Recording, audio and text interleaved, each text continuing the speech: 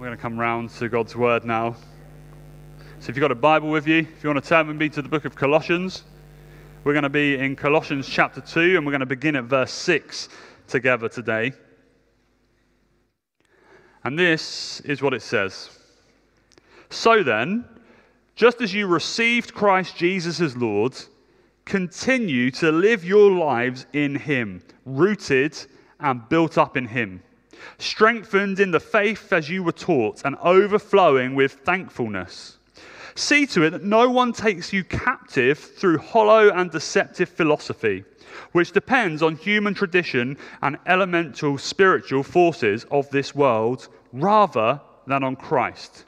For in Christ, all the fullness of the deity lives in bodily form, and in Christ you have been brought to fullness. He is the head over every power and authority. In Him you were also circumcised with a circumcision not performed by human hands.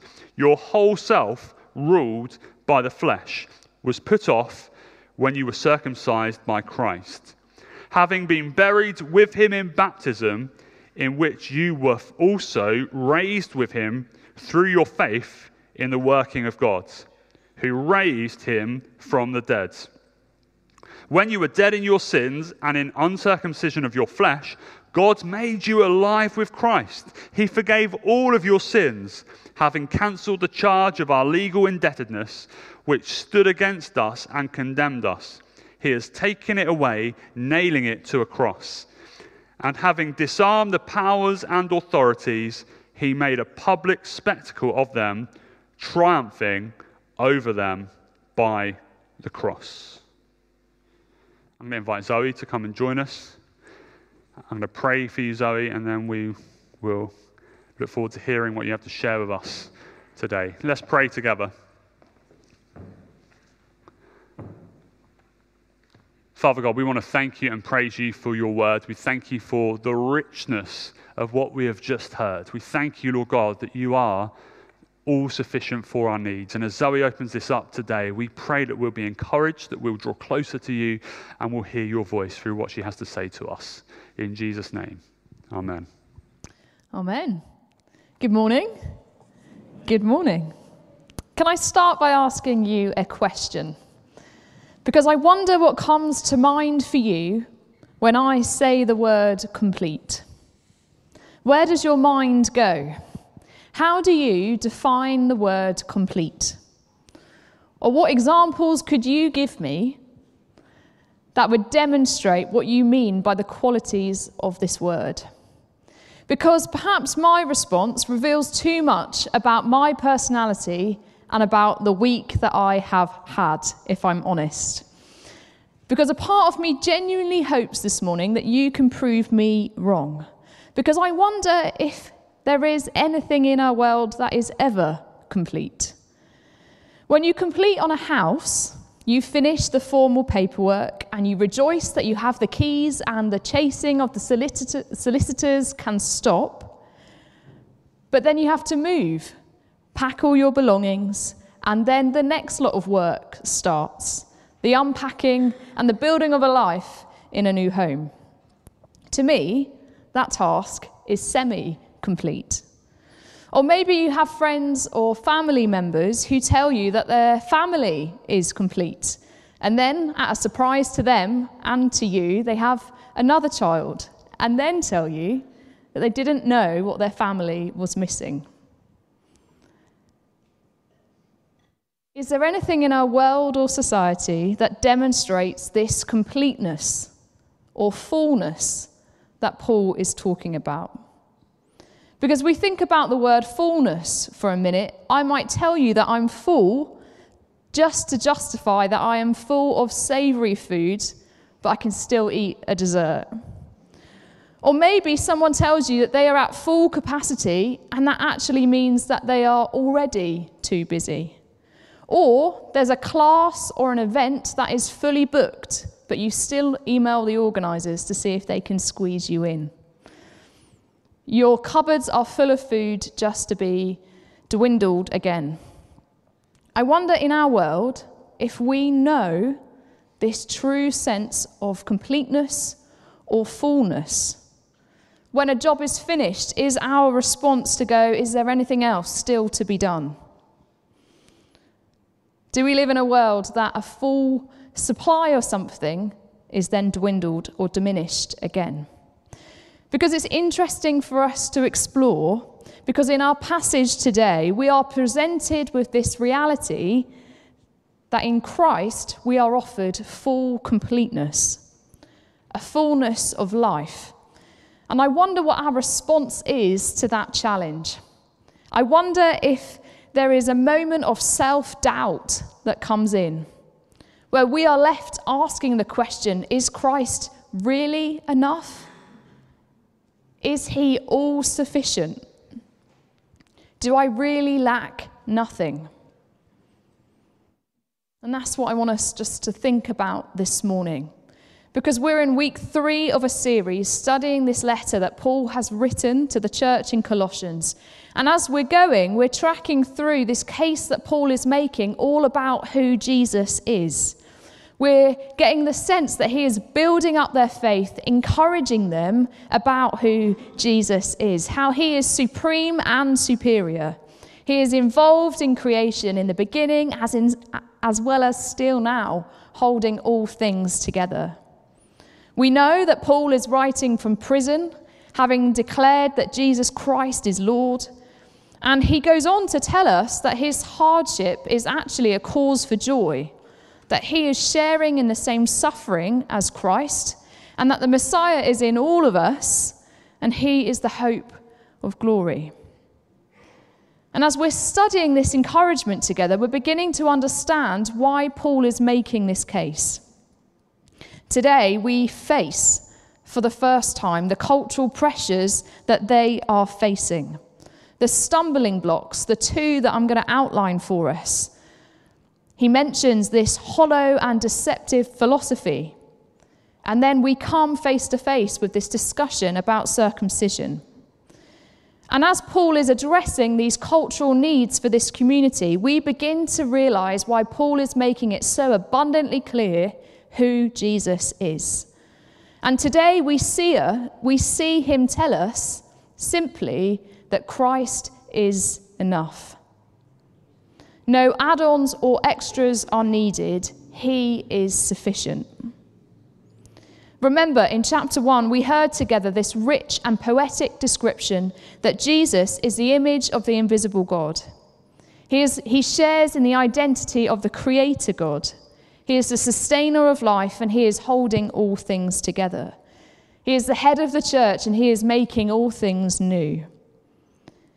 And today we see how Christ is enough.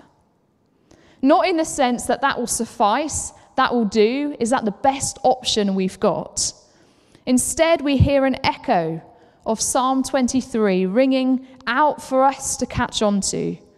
The Lord is my shepherd. I lack nothing.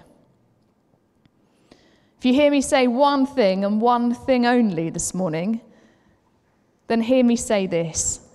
In Christ, we find completeness. Nothing else is needed. Christ is enough for me. Everything I need is in him. We're going to study briefly together this case that Paul makes, and we're going to think about 4 points together as we draw and ask a personal question, is Christ enough for me? And we're going to explore how God is still at work in us, how he has not forsaken us and doesn't give up on us. Firstly, we're going to see how God is at work in our lives, therefore, nothing else is needed. We're going to explore this sense of completeness together. Then we're going to see how God has completely forgiven us, how we're going to look at how Jesus, through what Jesus has done for us, the task is complete. And then we're going to ask this question about contentment. Because I think the main primary thing that Paul outlines in these verses is this sense that in Jesus we find full completeness. We read these verses and sense kind of an exasperation from Paul. You don't need to look elsewhere. You don't need to add anything else on. Whether that's ritualistic laws or customary things from the day, he is saying to them loud and clear, Christ's salvation has been paid in full. Christ's full payment means that we have been made complete. And the term that Paul uses is that Christ brings us into fullness. You don't need to look elsewhere. No other practices are needed. And he picks up on two things going on in the text.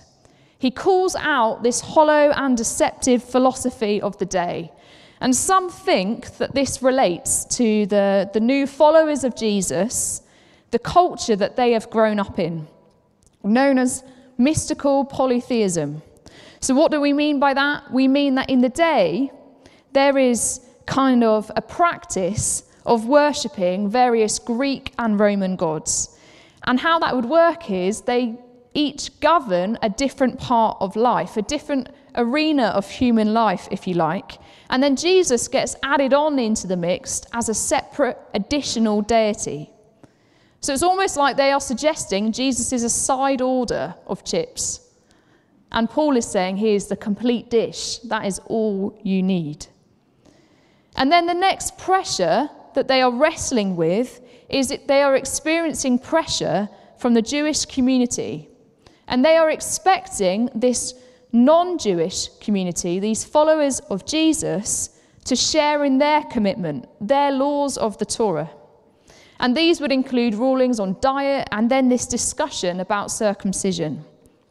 Paul is urging them here that through Jesus, he has fulfilled the law found in the Torah. So Jesus himself said that he came to complete, not abolish the law. There's that word, completion, again. For Paul, Jesus fulfills all the laws of the Old Testament, which never had the power to transform the selfish human heart anyway. And there is evidently a voice saying to the Colossians that they need to be circumcised, as that is previously has been like a crucial marker that identifies them to be a part of God's people and part of his covenantal blessing. We see that this kind of minor operation, so I'm told, has major significance as a sign of obedience to God.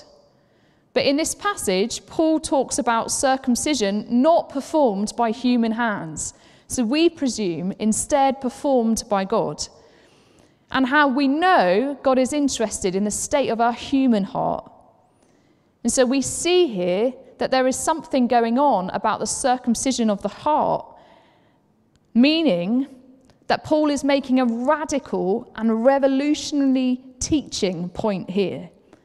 That circumcision is meaningless unless it signifies a cleansed heart, only made possible through what Jesus has done and his work and his spirit transforming our lives. For many in this day, in this time, circumcision signified that they belonged. It gave them an identity and they could identify with God. But in these verses, we understand where our new identity comes from. Paul effectively says that we have been circumcised by Christ because we have been buried with him in baptism. Then we have been raised from the dead through placing our faith in him, the one who himself was raised from the dead. So when we go through the waters of baptism, publicly declaring our faith in Christ, we are following and identifying with Christ's example. And we are showing others the transforming work he has done in our lives. Baptism signifies how we die to our old self and are raised to life again in Christ. And this teaching is really familiar for us, but for this community, it's radical. It's transformative. In Christ, they find completeness. Nothing else is needed. So the second thing I think we see in this passage is Paul present a case that through Jesus we find complete forgiveness. And there is some beautiful language in this passage that I just want to draw out for a moment. I want us to linger on, and I wonder what comes to mind for you. Because Paul calls out to them by saying, "Did you not know that you were dead, but now you are alive? Before you were dead in your sins and in the uncircumcision of your flesh, yet you are made alive in Christ."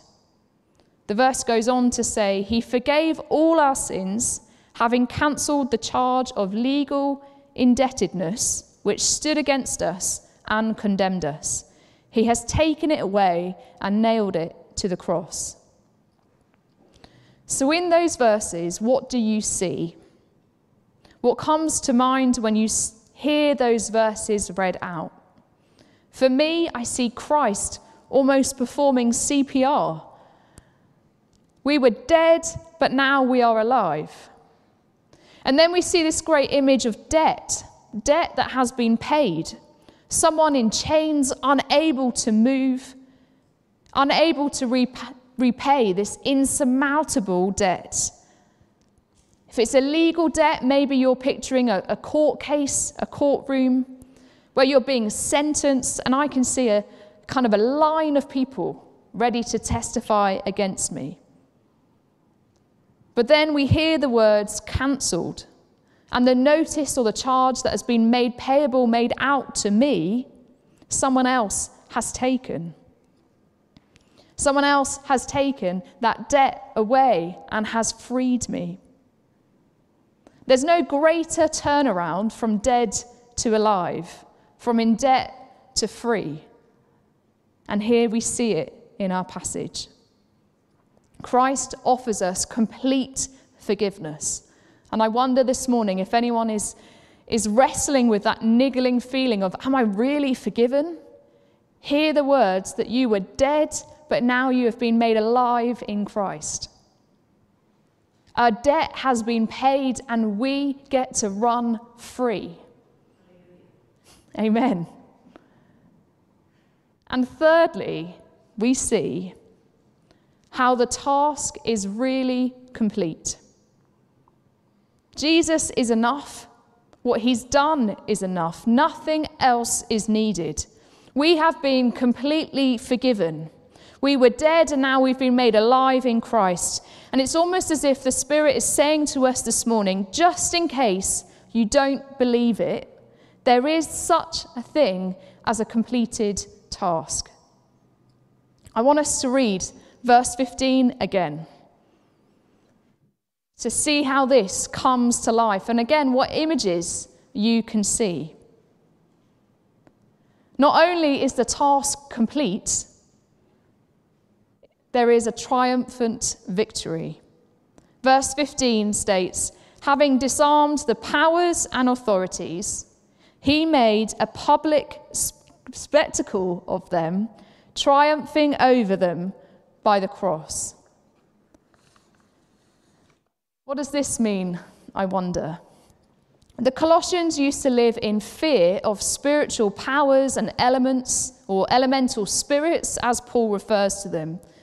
But he is sharing the good news that Jesus has triumphed over them through his death and resurrection. In the church, sometimes we use this phrase to explain the times that we are now living in. Have you heard the now and not yet phrase about talking about the kingdom before? And it's a phrase we use to explain that we live in a time after the death and resurrection and the victory of the cross, but before the new creation that we know and promised. We live in this tension of living in a broken world, yet we are called to pray that God's kingdom would come on earth. And as we think about that for a moment, in Ephesians 6, we read about the armor of God, and we get told to reframe our mindset again, that our struggle is not against flesh and blood, but against the rulers and the authorities, against the powers of this dark world, and against the spiritual forces of evil in the heavenly realms. And although this is true and relevant and very real, we are equipped for this battle because we have the armour of God, but because the battle has already been won.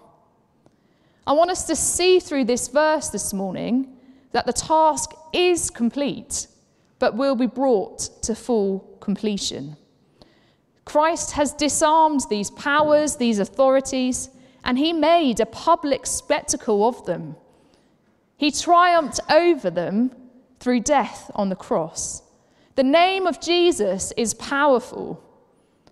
And I want us to picture a scene, and it's a flawed analogy, so go with me, that maybe a political party storms such a decisive victory that the other party has been made a spectacle of. They've been made an embarrassment, a disgrace. And it's very, very clear who has the power. That's what I think Paul is getting at in this verse. Jesus has stormed a victory, has completed the task, and the powers and evil authorities have been made an embarrassment, a disgrace. And we picture this scene knowing who has the victory, knowing the task is complete, knowing that what Jesus has done for us is enough. So what do we see in our passage today? I want to suggest that we see completeness. In Christ we are made complete. Nothing else is needed. No other rituals, no other laws, no other add-ons. We find complete forgiveness. We were dead, but now we are alive. And the task really is complete. Jesus really has done enough and has the victory. So what difference does this make to our lives, I wonder? In Christ, we have been brought to fullness. Paul confidently says in verse 10. So I just want us to look inwardly and think personally for a moment as we land. What difference does it make that Christ makes us complete, that we are completely forgiven? Paul starts this passage off that we've studied together by sharing this verse from verse 6, an instruction for us to live by. So then, he says, just as you have received Christ Jesus as Lord, continue to live your lives in him, rooted and built up, strengthened in the faith, as you were taught, overflowing with thankfulness. So the final picture I want us to see is this picture of what it means to live a full life. We are to be like a plant that draws its resources from deep roots. We are to be rooted in Christ. And then the metaphor changes, I think, and we're told to be built up and strengthened in the faith, almost like a construction site, so that we see God is still at work in us. We are not the finished article yet. God is at work in us, building our faith. And then the sign for me that we are being rooted in Christ and built up in the faith, that God is still at work in us, is that we overflow with thankfulness. This bubbling up, this overflowing with thankfulness, the picture that the psalmist gives us again in Psalm 23, my cup overflows. That's fullness of life, isn't it? Elsewhere in Scripture, Paul says that he has learnt what it means to be content in all circumstances. And I wonder if this is what contentment looks like. That we are rooted in Christ, being built up in the faith, overflowing with thankfulness, knowing that the secret is Christ is enough, that nothing else is needed, and that in him we are completely forgiven, and that he has the final word. Hear Jesus' words on the cross again. It is finished. Today, hear that Christ is enough. In him we find completeness. Nothing else is needed. Today, we know that we can find complete forgiveness in him. The task for us is to live out the fact that he has completed the task, that he has the final word, to follow a God who has the victory, who made a public spectacle over the powers and authorities. And know the Jesus that wants you to live with fullness of life. Have deep roots in him, be built up in him, and overflow with thankfulness, the difference that he is making to your lives. In a moment, I'm going to ask Luke to help us respond, and the band are going to lead us in a song that is known to a few of us. We've sung it at our baptism services, that Christ is enough. But as I pray, I sense this morning that there is a challenge for us to live a contented life, to live with this thankfulness for what Christ has done in our lives, to look for him for everything we need. So can we pray together?